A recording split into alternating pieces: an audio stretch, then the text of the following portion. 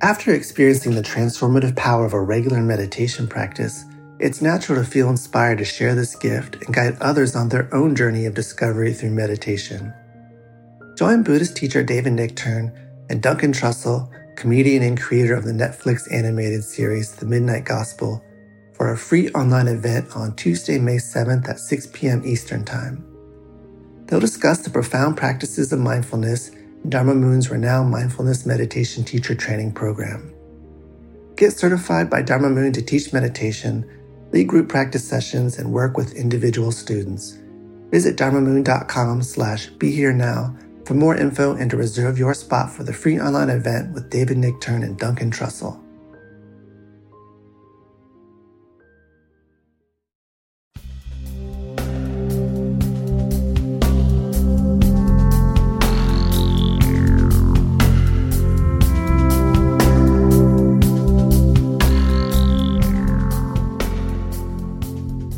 Hi, everyone. It's Raghu, and I'm back with Mind Rolling and a new friend who I just said, you're brand new, but I already know you. Kelly Carlin, welcome to the show. Thanks for having me. It's a real honor to be here. So Kelly has a great book. It's called A Carlin Home Companion, Growing Up with George. I don't think there's anybody out there who doesn't know who George Carlin is, but after reading the book and you meeting people, like trying to get a ticket out of Hawaii, right, when your father was passing, so you never know. Yeah. But George is an icon, and the way in which he told the truth and made us laugh, that combo was unique in our annals of entertainment, for sure. Yeah. His particular brand of truth telling, I think of, there were others out there, certainly Pryor being another one, could make you laugh and speak truth. But Richard's truth was from a slightly different angle, of course. But yeah, my dad had a way of always saying things that after you heard it, you would go, "Oh my God, I've been thinking that forever, but I've never actually even articulated it to myself before." Yeah. I always had a joy when I'd go and see his taping of his specials, because he would always blow my mind. Like, one thing would completely blow my mind, and I'd walk out of the concert in some sort of like heightened state of awareness, because he had just opened another door of perception through his insight. Yeah. Yeah. Oh boy. I mean, now we all have difficulties in our lives, and we all have a whole pile of dukkha, suffering, that is inimical to our existence as humans. But yeah, you had I mean, I thought I had a big pile. Yours was bigger than my pile, I think. I think each of our piles are our piles, and Yeah. it's ours to sort through, and ours to use for fertilizer, some of it, and some of it's to, you just throw it out and go, "I don't need that anymore," and then some of it you hand back to the rightful owner. Yeah. And like that. and that, of course, it happened to me in some, well, it happened in gradations, but ultimately, when both my parents died, I did some work around handing their piece back to them, kind of back to the mother line and the father line. Like, this isn't mine. I don't know why I'm carrying this around. Mm-hmm. Yeah, I had others who were born in the early to mid 60s and had parents who jumped headfirst into the counterculture. Also, I've met a lot of us out there. We were raised by wolves, kind, loving, insightful, funny, creative wolves, but nonetheless left to raise ourselves in many ways. And so that that was a piece of it for me, was addiction and alcoholism. And then the other piece is that strange visitor I call fame that Mm, really um, does a job on you, growing up in the shadow of that without mm, you even realizing it, until you wake up one day and see it for what it is. But that's a weird one too. That's a weird yeah. one too. Yeah, and it's well spelled out in the book, Hmm. in all of its light and shadow. Yeah. But one thing throughout the book, and especially through, your parents did get cleaned up after some time, quite Yep. some time. But even in the midst of it all, and you had a family that had love, Yeah. right? That's Yeah. a huge difference. I mean, I would say I have a similar thing with. In particular my father, who was very tyrannical, and it was a huge issue for me, and certainly created a large part of the story I tell myself on a day to day and act out still. But there was love, and I know other people where that's not the case, that there was so radical self-interest on the parents' side that that did not exist. And for you, talk about it, just in terms of the kind of unit you had with your mother and father was pretty Yeah. wild. Yeah. I was lucky in that way that foundationally I knew I belonged somewhere, and I was an only child. And so from almost day one, I went on the road with my parents. My dad was a starving comedian, a starving artist, and my mom was part of the team.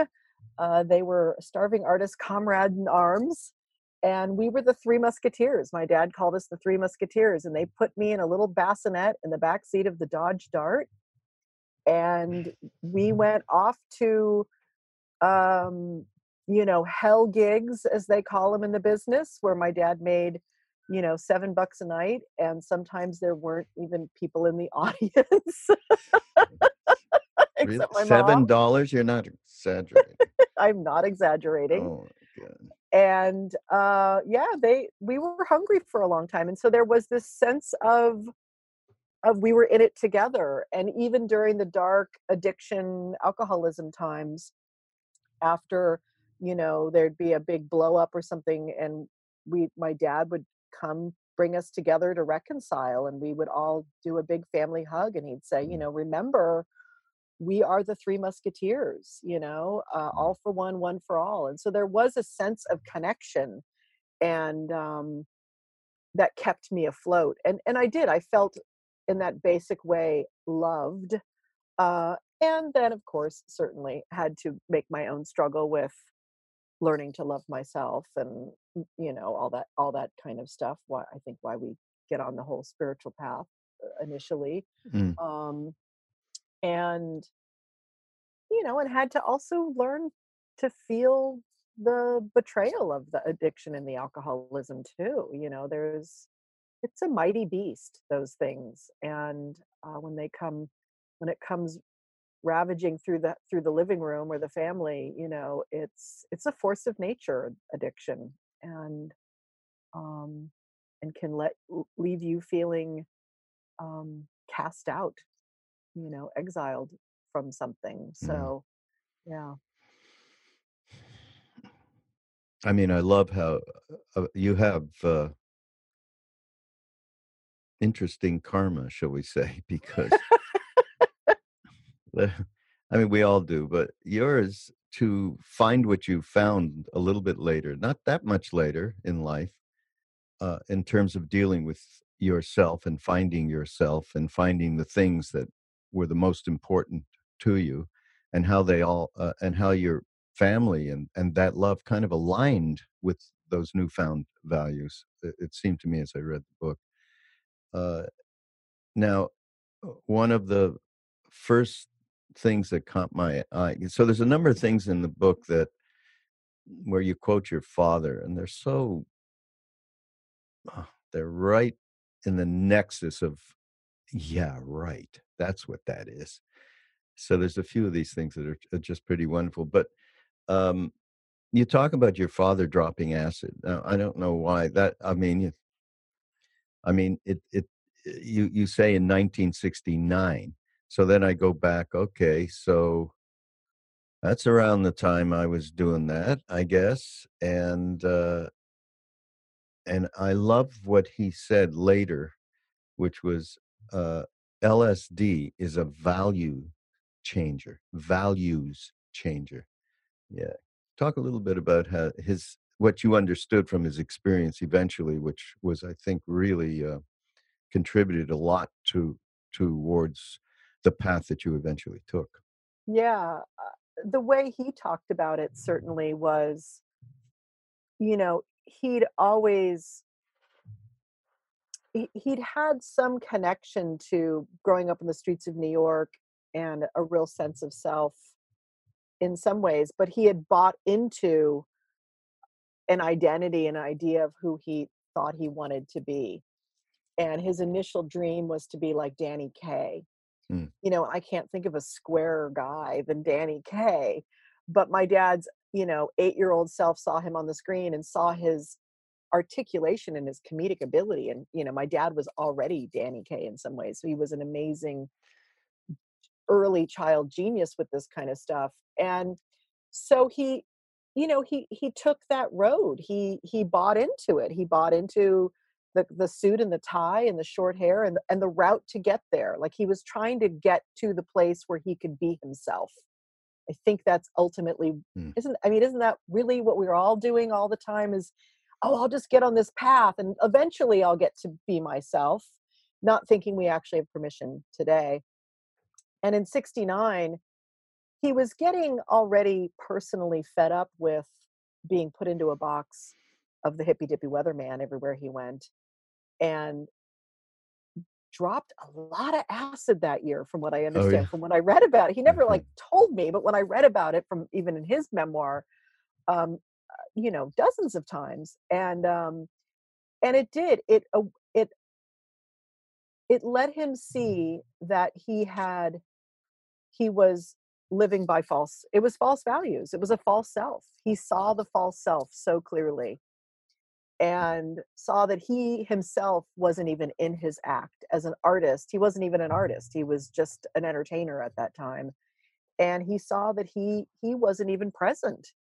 And he had some profound awakenings, during some of those trips. And we moved to Venice Beach we were in a rental in Beverly Hills and living the perfect kind of life. And then we moved to Venice and he grew his hair out and Class Clown and Oh, really? FMAM came out and he was dropping a lot of acid and they were doing a lot of that stuff down there. And um, I remember him telling me, him seeing a tennis shoe in the gutter somewhere and him knowing that he was no different than even that object. Like he saw that he was everything in the universe and that if he's everything in the universe, then there is nothing to be afraid of ever.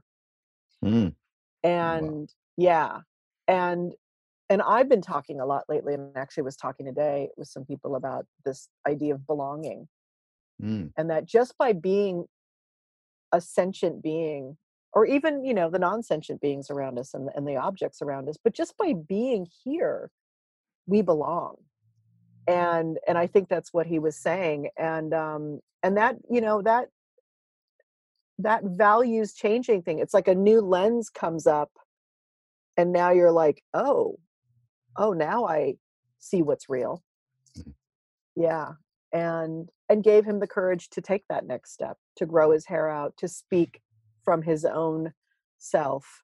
And that's what his FMAM album was about, because the first side was AM, which was the version of him that he was, but he wanted to introduce his audience in a really beautiful way. It's such a profoundly conscious way he did this as an artist.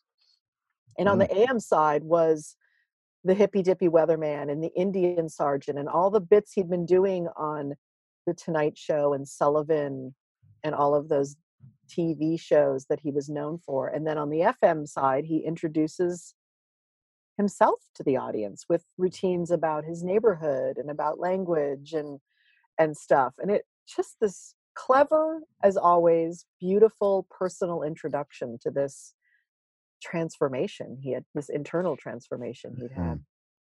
Well, at that time when that was happening, the FM part with him and the long hair and everything, and talk about belonging.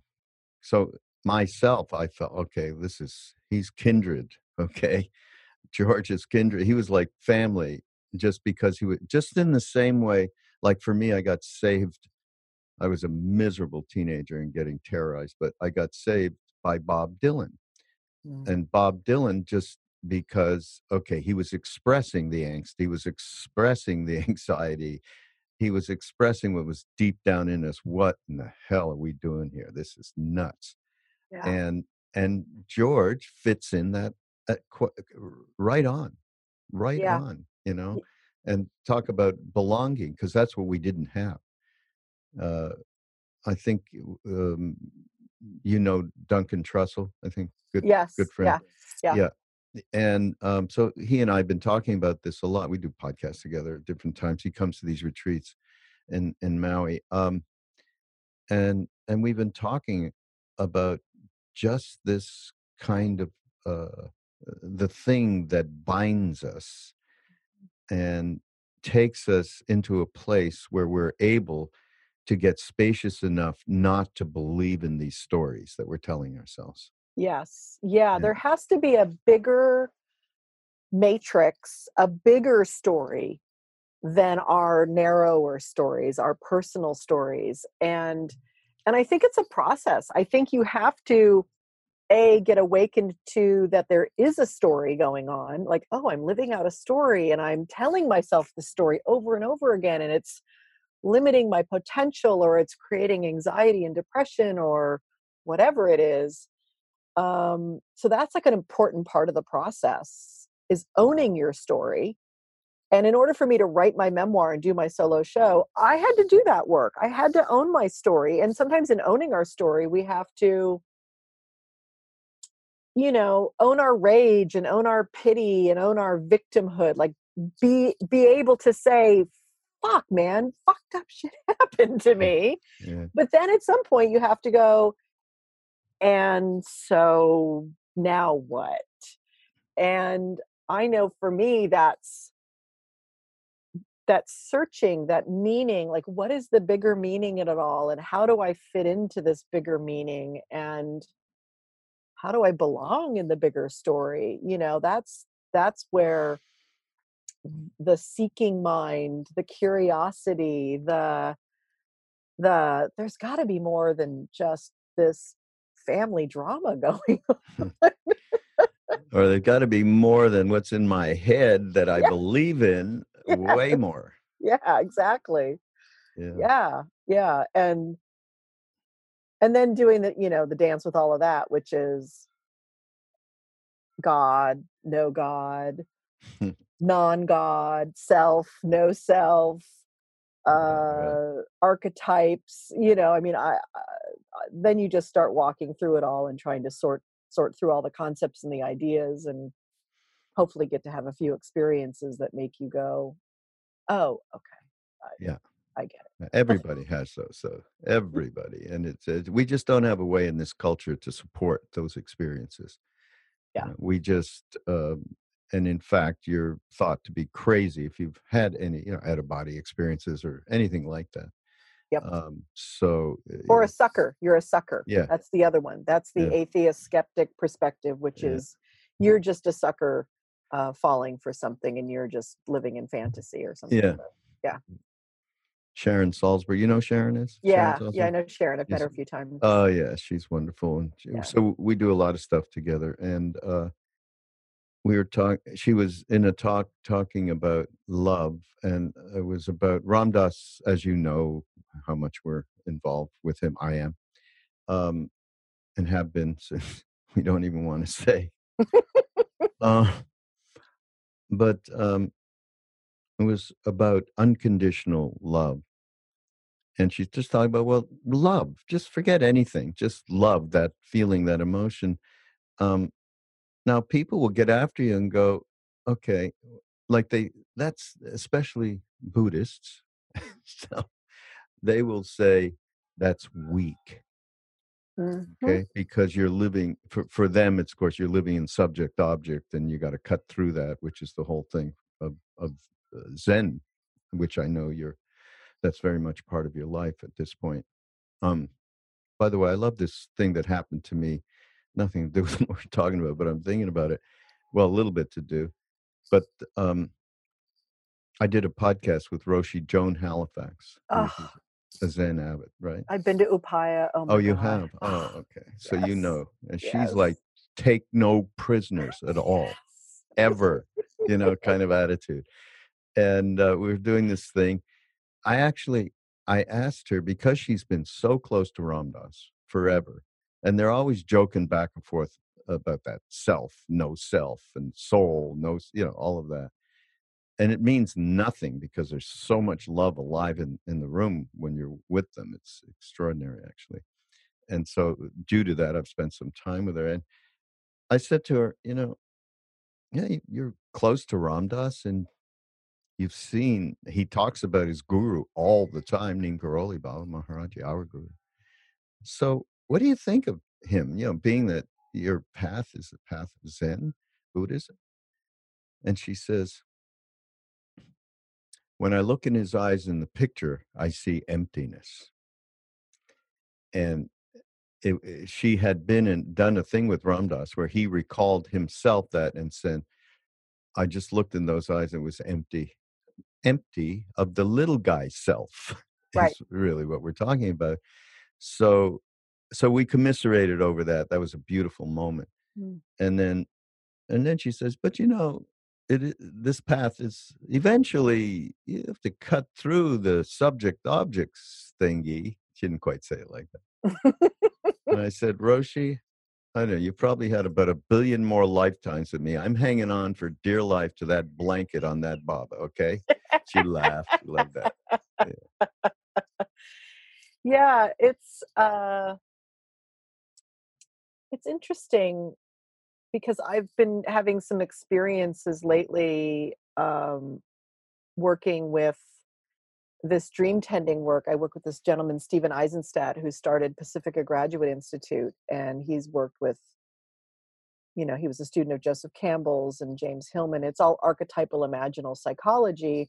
And in this work, when dream image comes in, figure or landscape, it's about being in relationship with it, and having autonomy and independence, and doing like what Jung used to call active imagination. So I'm doing this work for over a year now, and how I'm kind of putting it in the matrix of everything that I've already done. And it's interesting you brought up Ram Dass and his guru, because 20 years ago I would listen to Ram Dass's tapes and he would talk about his guru, and I would kind of like be like, I can't, I don't know. I just don't know. I'm fascinated by it, but I don't understand it. I haven't had that experience. Yeah. And then, like, the kind of the skeptic atheist part of me looks in and totally rolls my eyes, like magical thinking time going on. But I have to say, after doing this dream tending work and being in conscious relationship with figures, imaginal figures, both through dream tending and through shamanic journeying stuff, what I'm getting about it is that it is not subject object, actually, because you're not in the ego self when you're in relationship with these figures. You're in a matrix and you're just a witnessing participant in it. And ego must move out of the way for you actually to be in true relationship with it, to let them have autonomy and independence. I was actually thinking about Ram Dass last week, thinking like, oh, I think I get this now. Like not a full experience of it, but I'm like, I think I get that it's not Ram Dass's ego having a relationship with his guru. It's his soul having a relationship with his guru soul, or something. I mean, you can't put words to this stuff. Yeah. You just did a great job, Kelly. I don't care. I'm going to have this extracted out of here, and I'm going to show it. I'm going to type it, get somebody to show it to Ram Dass. Okay. Well, I'll see him in a week, so I'll show it to myself. And then let me know if I'm on the right path. You are. You are. Absolutely, absolutely. Of course, it encompasses everything, including that part of us that is, shall we say, challenged. That's all there as well. You know, Yeah. you know what I love though? This is my favorite thing in the book. But not really. You say this about it, but it made me laugh so hard. Like your father was looking for blow, right? And where does he? Where did he stash it? He stashed it in "Be Here Now." He goes, "Oh right, Ramdas, be here now." Is that real? I mean, come on. My memory of it is I don't remember what book it was stashed in, but I remember Be Here Now was on our coffee table 24/7, and I remember as a kid looking at Wow. the book. And so when I couldn't remember, I used, yeah, a little dramatic, fun theatrical license with Mm, that, with moments like that. mm. But I thought it would be fun to put it in that book because why not? I Yeah, mean, yeah. and Ram Dass was there. He was on our frickin' coffee table through all David, of it. yeah. And, another I know somebody who's, maybe I don't know how well you knew him, but he appears, and he's somebody we love too, Gary Shandling, He and was I a think dear friend of mine. yeah. Yeah. So one time, Gary not that long ago, not Yeah. maybe within 2 years before Gary died, Judd Apatow wanted to talk to Ram Dass. So we arranged a Skype thing, and, Judd I think what happened is Gary called Judd. I think Judd told us this. He said, "Well, what are you doing?" "Oh, well, I'm gonna be doing a Skype with Ram Dass." He says, "And you didn't invite me? I wanna come." So he came over, like, Gary was a mentor to Judd Apatow Yes. and a Yes. close friend. Mm. And, so we did this incredible Skype thing, which, Judd included in the Gary Shandling Yeah, there's a in the small clip of it DVD. In in the the, DVD. it's in the documentary, the full Yeah, documentary too, but yeah. then he put the whole thing on the Oh, we did? DVD, Oh, yeah, okay, I'm gonna have to although get the he DVD now. never sent me one, I gotta get that. Uh, but, there's just this beautiful part in it. Well, you saw it. I think this part's in it, where maybe not though, where he gets on Gary. "Hi, Ram Dass." He says, "Do you know who I am?" So sweetly, like with no airs whatsoever. And Ram Dass goes, "Gary, I know who you are." That was worth the price of admission for me. He's so great. What a great person Yeah, and Gary, talent. It's my favorite show, the Gary Show. The fake interview show, whatever. yeah, he came to my dad's memorial. I didn't know Gary Mm, before my dad died, and he right away was one of a few comedians who said to me, "I'm family and I'm here for you." And Gary was the one person I could go to and kind of unpack my dad's stuff in a private way that I wasn't ready to unpack publicly, my own struggling with it. I mean, obviously, I missed my dad dearly, but my struggling with finding who I was outside of this relationship now, and so Gary was a steady person for me, and he and I did not know he was a practicing Buddhist until I met him and we started talking about it, and he didn't really share that publicly, and I'm really mhm. glad that Judd brought that side to Gary to the world because Gary was such a questioner about everything, and he was a mentor and a friend, and my like this Zen voice would he just and then he would be so absurd and funny and But neurotic, like yeah, as yeah, neurotic Jew as possible. yeah, yeah. All the way, Oh, totally. all the way. He owned it all. He played all the keys. Yeah. Yeah, But, he was a real practitioner, is my he was. understanding. He I mean, was. He he really was. sat. He He wasn't really sat, bullshitting. and he when Thich Nhat Hanh's community wanted to buy property here in California for their in America thing, he donated the land to them. Really? He Wow. did. Yeah. That's generous. That's wonderful. Yeah, truly amazing. Of course, the other, he's not that much in the book, Richard Pryor, but he's kind of throughout the book in a way, because of the, I mean, for me, they were parallel. I mean, there Yeah. were people I looked to and went, okay, yeah, truth Yeah. sayers. Mm. I want to just read this one thing you put in the book, which is from George at Carnegie Hall, and it has to do with Richard. It's just funny. I would like to bring you up to date on the Comedian's Health Sweepstakes as it stands now. I lead Richard Pryor in heart attacks, 2-1. However, Richard still leads me 1-0 on burning yourself up. Well, the way it happened was first Richard had a heart attack, then I had a heart attack, then Richard burned himself up, then I said, fuck it, I'm going to have another heart attack. Oh, God. It's so I wa- genius. You know what? We're in the middle of a podcast, so I'm going to ask you this. I don't care. Can we play a little something of George, a clip or something? Please, yeah, go ahead. Yeah? Of course. Okay. Yeah. We're gonna do it then. I love Okay. that. That'd be awesome. Dad would be happy with that. Oh, so great. I don't have a nice day anymore. I don't bother much with that. I think I'm beyond that now. I think I've outgrown the nice day. I think I've had my share. Why should I be hogging all the really nice ones? Let somebody else have a few. Of course, everybody still wants me to have one. Everybody wants me to have a nice day. Have a nice day. Yeah. You want to give me my fucking change, please? I'm triple parked. Some of them are really insistent. I said, have a nice day. All right, goddamn it, all right, I'll give it a shot. That's the trouble with have a nice day. It puts all the pressure on you.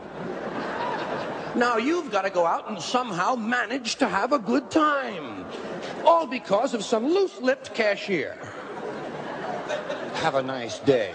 Maybe I don't feel like having a nice day. Maybe, just maybe, I've had 116 nice days in a row. And I'm ready, by God, for a crappy day. I never hear that. Let him wish one of them. Hey, have a crappy day. Thank you, and to your wonderful family as well. Crappy day. Hey, that'd be easy. It's no trouble at all. A crappy day. Just get up. There's no planning involved for a crappy day. I know what it is that bothers me about that whole thing. It's the word nice. It's just a weak word. Doesn't have a lot of character, you know. Nice. Isn't he nice? Oh, he is so nice. And she's nice, too. Isn't that nice? How nice they are. I don't care for that, you know? It's like fine. There's another word. How are you? Fine. Bullshit!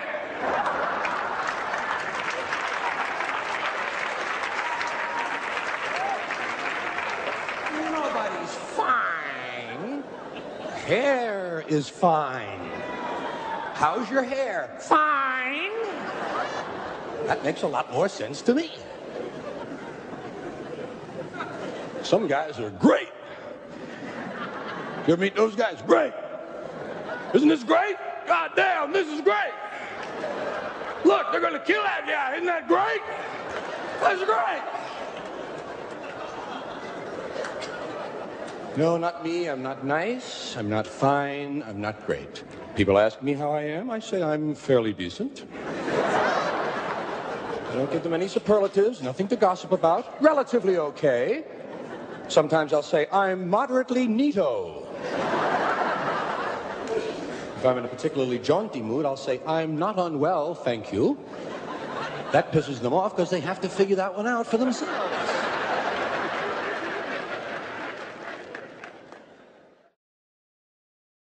Am I off, or maybe a first, not, I don't know, awakening's too weighty a word here, but But there was something around Shirley MacLaine and her book, Out on a Limb, that did something for you, right? What Yeah. happened there? Yeah. I was, um, well, it's that thing where I was such a seeker. I was at my mom and I and my friend Teresa, we were at that Bodhi Tree bookstore in I LA. love that. That's the worst thing that happened in LA when that went away. Heartbreaking. They're just voraciously new aging my way through my 20s, trying to find answers, trying to find my feet on the ground, really. And then that Shirley MacLaine book happened, and you know, uh, sh- she was out there, and yet it was like, Way. oh my God, I want to have some of these experiences and these things, um, and then so she becomes like this icon of seeking person for me, and fascinated by her, and then I go to the American Comedy Awards, and my dad's like said, oh, Shirley MacLaine's here and I want to introduce you, and I'm like, oh, the goddess is in the house.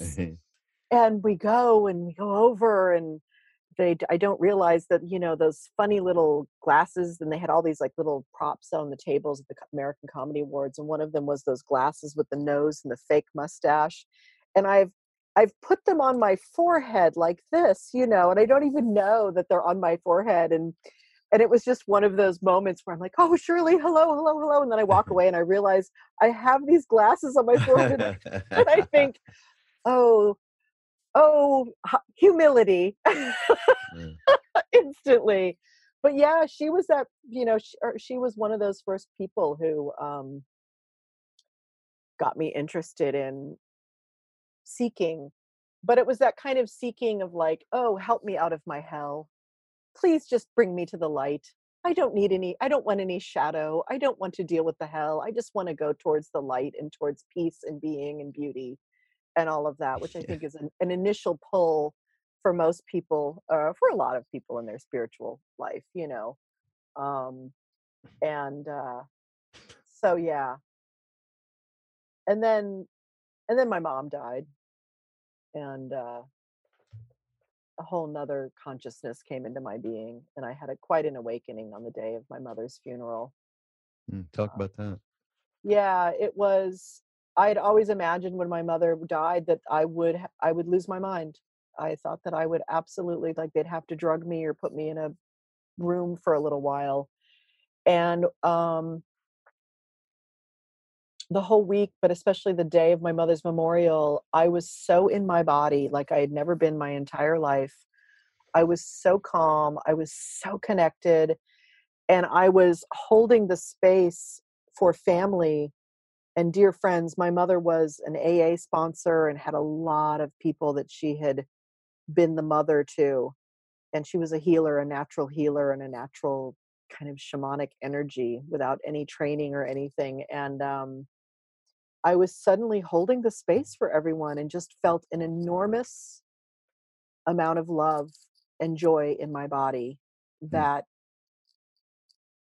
I mean, I still tell people that that day was one of the most beautiful days of my life. I met some sort of love consciousness that day.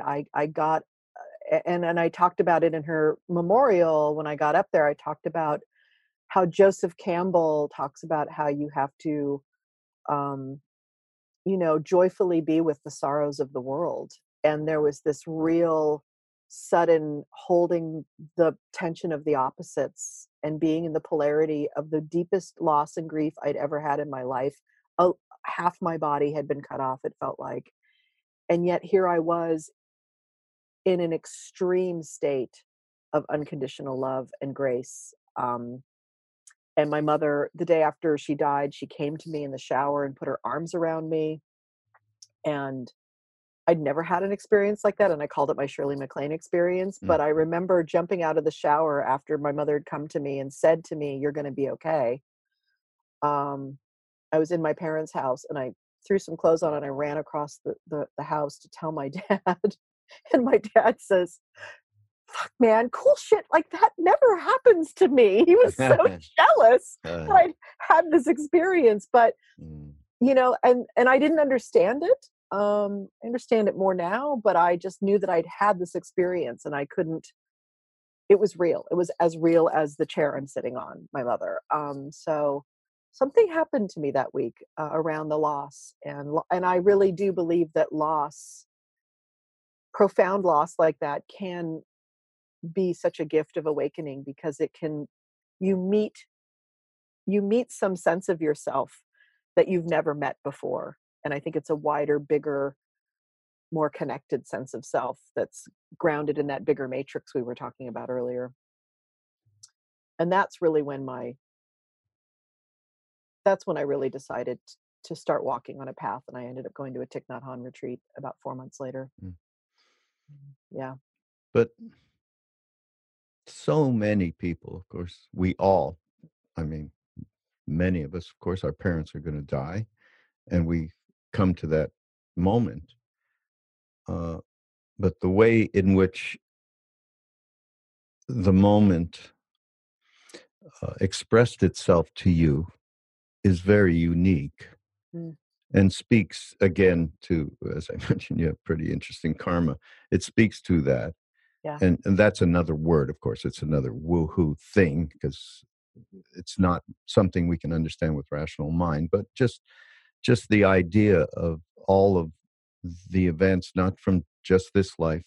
I mean, if you're a believer in karma and reincarnation, but from many lives, and certainly how we get developed in this life based on what family we landed with and what society and what political system, all of that kind of thing. So for you to um, realize the truth, this is how it sounds to me. You had a really deep realization of the truth of this is just a body. This is not who we are. And the thing I have with my mother is beyond these bodies that we had. And that thing embraces everyone if you open to it in the moment. And somehow you did.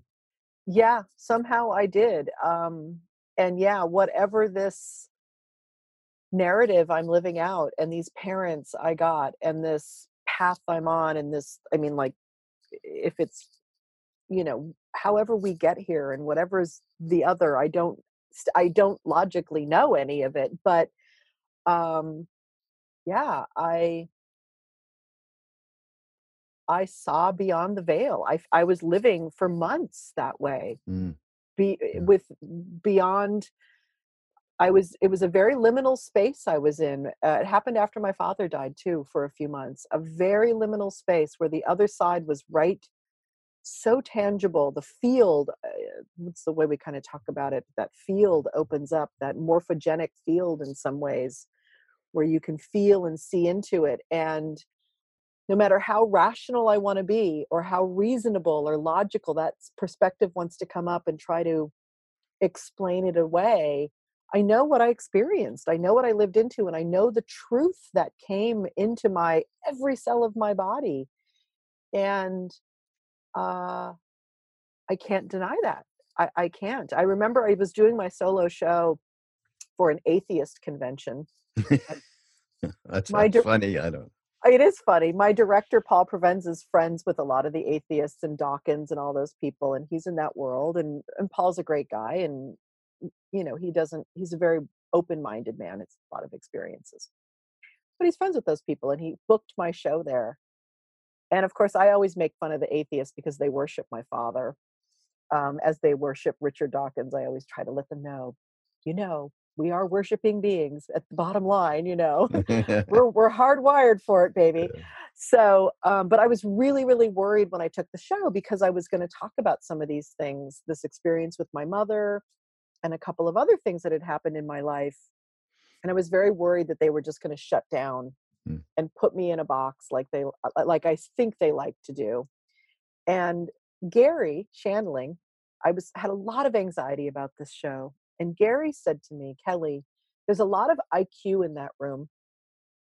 but there's not a lot of EQ, and you bring the emotional intelligence. So bring that to them. They're in great need of it. It's a great gift you're giving to that audience. And so I remember standing backstage, and it was a real moment for me as an artist too, because I know my dad had been on his own path as an artist, having the courage to speak more and more of his truth. And I really saw this as a crossroads for me as an artist. Like, this is my story. No matter what, I felt my mother's arms around me in that shower. I had this expansive consciousness raising thing that happened because of this. I'm here to tell my story. And it really helped me claim my own experience around it and not having to explain it. And I went out and I did the show. I got a standing ovation, 580 Really? standing ovation. And then afterwards, I always go out to greet people. And I had grown men sobbing in my arms. Yeah. And so, Jeez. I just brought Yeah. I brought my truth Yeah. and was not afraid of it. And I'm always in a lot of humility around it, because I don't even want to pretend that I really understand any of this stuff. And yet I can only know what I know and treat it with respect. So I think George's installation of commitment to truth in your family has a lot to do with this, I think, because that's the toughest thing of all, telling the truth. yeah, and it's been my unpacking these last 10 years since he was gone to find that for myself. And part of it was telling my story finally. You've read my book, my dad's resistance to me being more public with my story because of his own angst, his own personal angst around the drug addiction, and how he felt so guilty and so bad for Yeah. whatever damage or woundedness that did to me. And he had such a resistance to me telling my story. And yet there's a part of the book where, I'm going to do a solo show, and he says, like, I can't be there. And we go to my therapist's office, and he says, I'm an artist and you're an artist, and I'd never tell you what to say or not to say. And so this last 10 years has been me giving myself more and more permission to not only live into my truth, but to be public with it and to talk about it and to come out of the closet over and over and over again about my personal pain and my personal story. But beyond that, it's not really about that. It's about the reality I'm experiencing and seeing, and the conversation I want to be having with life with a capital L. And so, yeah, if there's any shoes that I want to stand in my father's shoes, it's that willingness to disappoint people with truth in service of their enlightenment. But having no agenda to it at the same time. Like, Yeah. it's not my job to have an agenda Yeah. around that. Yeah. But my dad would bring a truth in his comedy where you would be like, he'd pop your balloon of false belief, or the dreaming of the American dream, or whatever that was. He would constantly pop these balloons, and you would be disappointed in the moment, like, oh, and then but then you'd feel the truth of it, and then you'd be freed by the truth of it. So there's something about that I absolutely feel I was born into this family for. Yeah. Absolutely. Absolutely. There's a wonderful thing in the book, actually. It's when your father took you on a helicopter ride in Hawaii around the volcano, and right through the center of it. And you said its energy was like nothing I'd ever encountered, a raw, unflinching creation happening right before my eyes. My body and mind felt entered by a force beyond anything I had ever imagined. I knew I was looking at the ultimate unknown/known otherness of life itself, otherwise known as the big mystery. As the pilot made another pass, I looked over at my dad and saw that he was holding a small picture of my mom, and your mother had died not that long before. angled so that she could see Pele as well, which is so sweet. In that moment, I knew that human love, raw, aching, cut you in half human love, was part of the same creation that was inside the volcano, that both these forces were equal in their ability to build something up and to cut us in two. And then just a bursting of love. That's a great analogy, though. I have to say, I love that little part in the book because the mystery that you describe of what that is, the power of it, and the fact that and I have to just use unconditional love, not the business love that we all have going in our lives, but that unconditional where you're not looking for anything in return, and that purity contained in that with that analogy of Pele. That's really wonderful. Just had to say that. Okay, Thank like you. I really appreciate that. It's one of those passages when you write it, you just bow down to yeah. the muse because it just pours through you. Yeah. So I think your experience with Thich Nhat Hanh in Santa Barbara when you went to that was probably elemental, very much maybe like when I went to India and followed Ram Dass and met Neem Karoli Baba.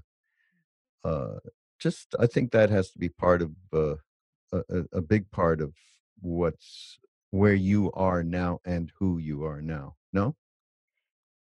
Yeah. It was uh, a surrendering into community that being an only child and my dad being such a rebel loner artist, not something naturally was, trained Mm. to do or born into do, and always being an outsider and going to that retreat in Santa Barbara. It was in 97, the fall of 97. And while we were there, Princess Diana died. It was really just a weird thing. My mom had died only a few months earlier. But it was my coming out as a person, a seeker. I remember Mm. being terrified to tell my husband and my dad that I was going to a Buddhist retreat, and they all looked at me like, "Okay." I'm like, what was I so afraid of?" It's so funny, the stuff we put into our heads. And going there and there being 1,200 people there, and like them all, if anyone listening's been to a Thich Nhat Hanh retreat, as long as sing-songy camp songs. And the first day I'm sitting there going, "Oh, I don't want to drink the Kool-Aid. I'm really afraid." And very resistant and very judgy. And then the next morning, I went on a walking meditation with Thai and the nuns and the monks, and about 600 or 500 people, however many of us walked, and doing this. I mean, I hadn't even done 10 minutes of sitting meditation in my life. I'd listened to Thich Nhat Hanh tapes a couple of times, the guided stuff, and never done walking meditation. And we walk through this, it's at UCSB, and there's this nature reserve, and we're walking through the nature reserve, hundreds of us walking meditation. Mm. And I look over and there's this fox hunting, and he's like 50 feet away, and he doesn't even notice us. He doesn't even, we are so part of the fabric of the place and so in it, hundreds of us. And I think, wow, there's something to this. And I think it was about on the fourth day I was singing the songs now. I got it. Like I was part of it, and I was feeling, there's nothing better than singing with a group of people anyway. But really surrendering into it. And I remember Ty came out and gave a Dharma talk, and I don't even remember what it was about. For 20 minutes, there was an amount of energy coming from him into my body. Some sort of transmission was happening. I didn't have any understanding of it. I just thought, I don't know what's going on, but felt it. And yeah, and then joined a sangha after that, a great sangha where we all said, we're all the type of people who don't belong to groups. Like every single person in the sangha was an outsider type. It was great. So it was really perfect. And for a good 5 years, I was a regular sit on my cushion, go to lots of retreats, do silent retreats. Um, putting those hours on the cushion type of person that really helped me settle into my body and really get to enter that matrix of love we were talking about Mm. earlier. Mm. And wrestling with the ego, you know, going on a retreat in the first 24 hours wanting to murder everybody and eat chocolate, and if anyone had heroin, even though I'd never done it before, I'd probably do it. And then 36 hours in, something cracks open and your heart goes bam, and suddenly you're in love with everything and everyone. And just watching that myself do that year after year, retreats and stuff, and thinking, wow, this is, I don't understand this, but this is interesting. So yeah. Yeah, it goes back to for me, the first thing that we talked about, that you talked about, the sense of belonging. Mm, The Sangha, satsang, as the Hindus call it, this is like the core thing I've been experiencing for these last number of years, as we do retreats. We do them here at Ojai, actually, where I am now. And we do them in Maui, and now they're going to spread around the country, we hope, and we do them in India, these pilgrimages to the foothills of the Himalayas, where we were with Neem Karoli Baba, Ram Dass, me, Krishnadas, and others. And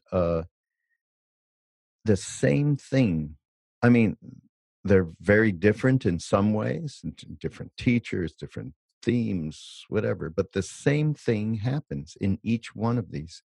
And that is people feeling completely belonging to each other.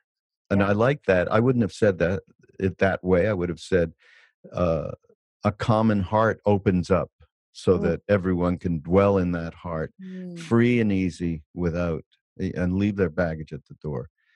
But that belonging, because it gives a sense of deep connection in a family way. And that's really what, and to me, it's the most, and as the Buddha said, when they asked him about taking refuge in the Buddha, the Dharma, and the Sangha, which is the most important in me? Of course, Sangha. And for anybody who is, this is all, by the way, I have been saying the same shit here forever, but certainly our paths are so much more lightened by our ability to be with each other and know that we are not alone. And these problems of day to day that we have, mostly to do with our minds, certainly circumstances, financial and otherwise, play a major role. That's how we're all in the same boat, and that's how we help each other, is through this community. So yeah, very, very important. Yeah. Yeah. Yeah, absolutely. I've just started reading Malidoma Some's work. Do you know him? Yeah.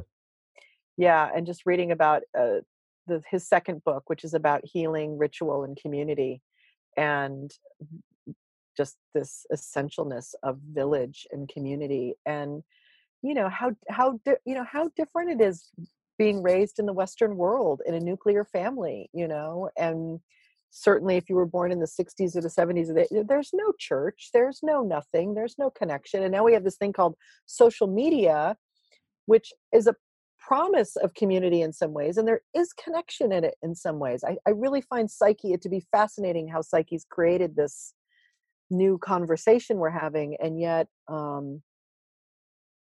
there's nothing like being in community, in retreat presence with other bodies, that you can't get in social media. You just can't get it.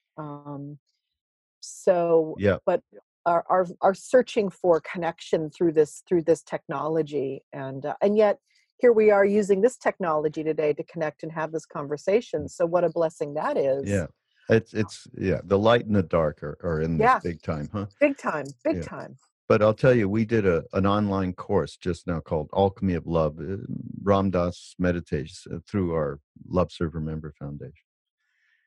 And maybe there was like 11,000 people who took this thing. Yeah. But they created, our people created a Facebook group, so people could, because we want to dialogue with each other. And there was half the people, maybe not quite, but I don't know, 4,000 or 5,000 people certainly were on that. And I just saw some of the exchanges between people. it fulfilled some of what we're talking about. That's for sure. It does. It can absolutely done. It can. Yeah. I agree. So we're kind of at the end of our hour here. Mm-hmm. It's like, yeah, Dove soap is saying we can't talk anymore. I don't know. Whoever said that is so stupid. And Kelly, Kelly, I mean, you have a podcast, I know. That's still. Yeah, it's been on pause. I'm it's on going to pause. start in the new year again. It's called Waking from the American Dream. There's over 140 episodes up. I started it in Great. 2010, I think I started it. I can't even remember. Wow. 2011, a couple years after my dad died. And it's from a line my dad had said about, something about, it's called The American Dream because you have to be asleep to believe in it. And okay, so all right, our guy's doing show notes for this. There you go. There's the title. There's one you can play. And so I was so inspired by that line that I wanted to talk about waking up in all forms. So part of it's about America, but it's really waking up in all forms. Right. So I have a podcast, and I have a Sirius XM show, the Kelly Carlin Show, that I interview comedians on, which lately we've been drilling down very deep. And I just did a half hour or an hour with Jeff Foxworthy. Oh, really? Who on paper, we probably have very little to talk about, and yet we had a profound conversation. Yeah. So. It's amazing that we can find commonality somewhere in any situation. I say 85% of even the person on the most extreme political pole of you'll 85% we have in common because we're just humans. Yeah. 85. So, that other 15 has become a bit of a problem, but it's okay. It's a little problem, but yeah. So kellycarlin.com. Yeah, kellycarlin.com. You can find all my stuff there, my women's coaching stuff and blah, blah, blah, blah, blah, blah. Yeah. Okay, great. And I'm on Twitter. Find me on Twitter. I just left Facebook. I'm done with Instagram. Facebook. You got to get on Instagram. And I'm on Instagram too. So come find me. Okay, just one more thing from George. If that's from the book that is so great. It's from his show, The Planet is Fine, right? Mm-hmm. The planet is fine. The people are fucked. The planet's been through a lot worse than us, been through all kinds of things worse than us, been through earthquakes, volcanoes, plate tectonics, continental drift, solar flares, sunspots, magnetic storms, the magnetic reversal of the poles, hundreds of thousands of years of bombardment by comets and asteroids and meteors, worldwide floods, tidal waves, worldwide fires, erosion, cosmic rays, recurring ice ages. And we think some plastic bags and some aluminum cans are going to make a difference? The planet isn't going anywhere. And we are. Yeah. Only he could have said. Of course, we'll get flack back about. Well, and he got flack for that too. Yeah, I bet. The environmentalists. Yeah. Really came down on him for that, and his point was that the yuppies, the people who had started the Earth, the forgotten yuppies, yes, they'd turned into the greedy yuppies, and they only wanted to save the planet for their own convenience. Yeah. Right. Yeah. Exactly. Yeah. And that's I've actually talked about this very subject with people who are very been doing environmental work for a long time. Yeah. So that's a whole other podcast we can do, Kelly. It is. About that. Yeah. Which, maybe we should one day. So great to meet you, Kelly Carlin. And we hope to see you soon. I hope to see you in Ojai. Yes, you're going to come out here for sure. We're going to get you out here. You're right up the road from me, so I will come and see you. Okay, great. Yeah. So, check out show notes and you'll be able to get Kelly's book because there'll be a lovely link there. And also George's, we'll figure out which book. Whoever's going to be doing this, I'm sure is going to say, I like this George book better than that. So you can put whatever you want. And linking up to Kelly. And again, thank you so much for being on Mind Rolling on Be Here Now Network. I still like the thing where George found the flow and Be Here Now. Okay, I'm going to believe. We shouldn't have even said that. It's true. It's true. Of course, it's true. Exactly. We'll see you next week on BeHereNowNetwork.com on Mind Rolling. Bye bye.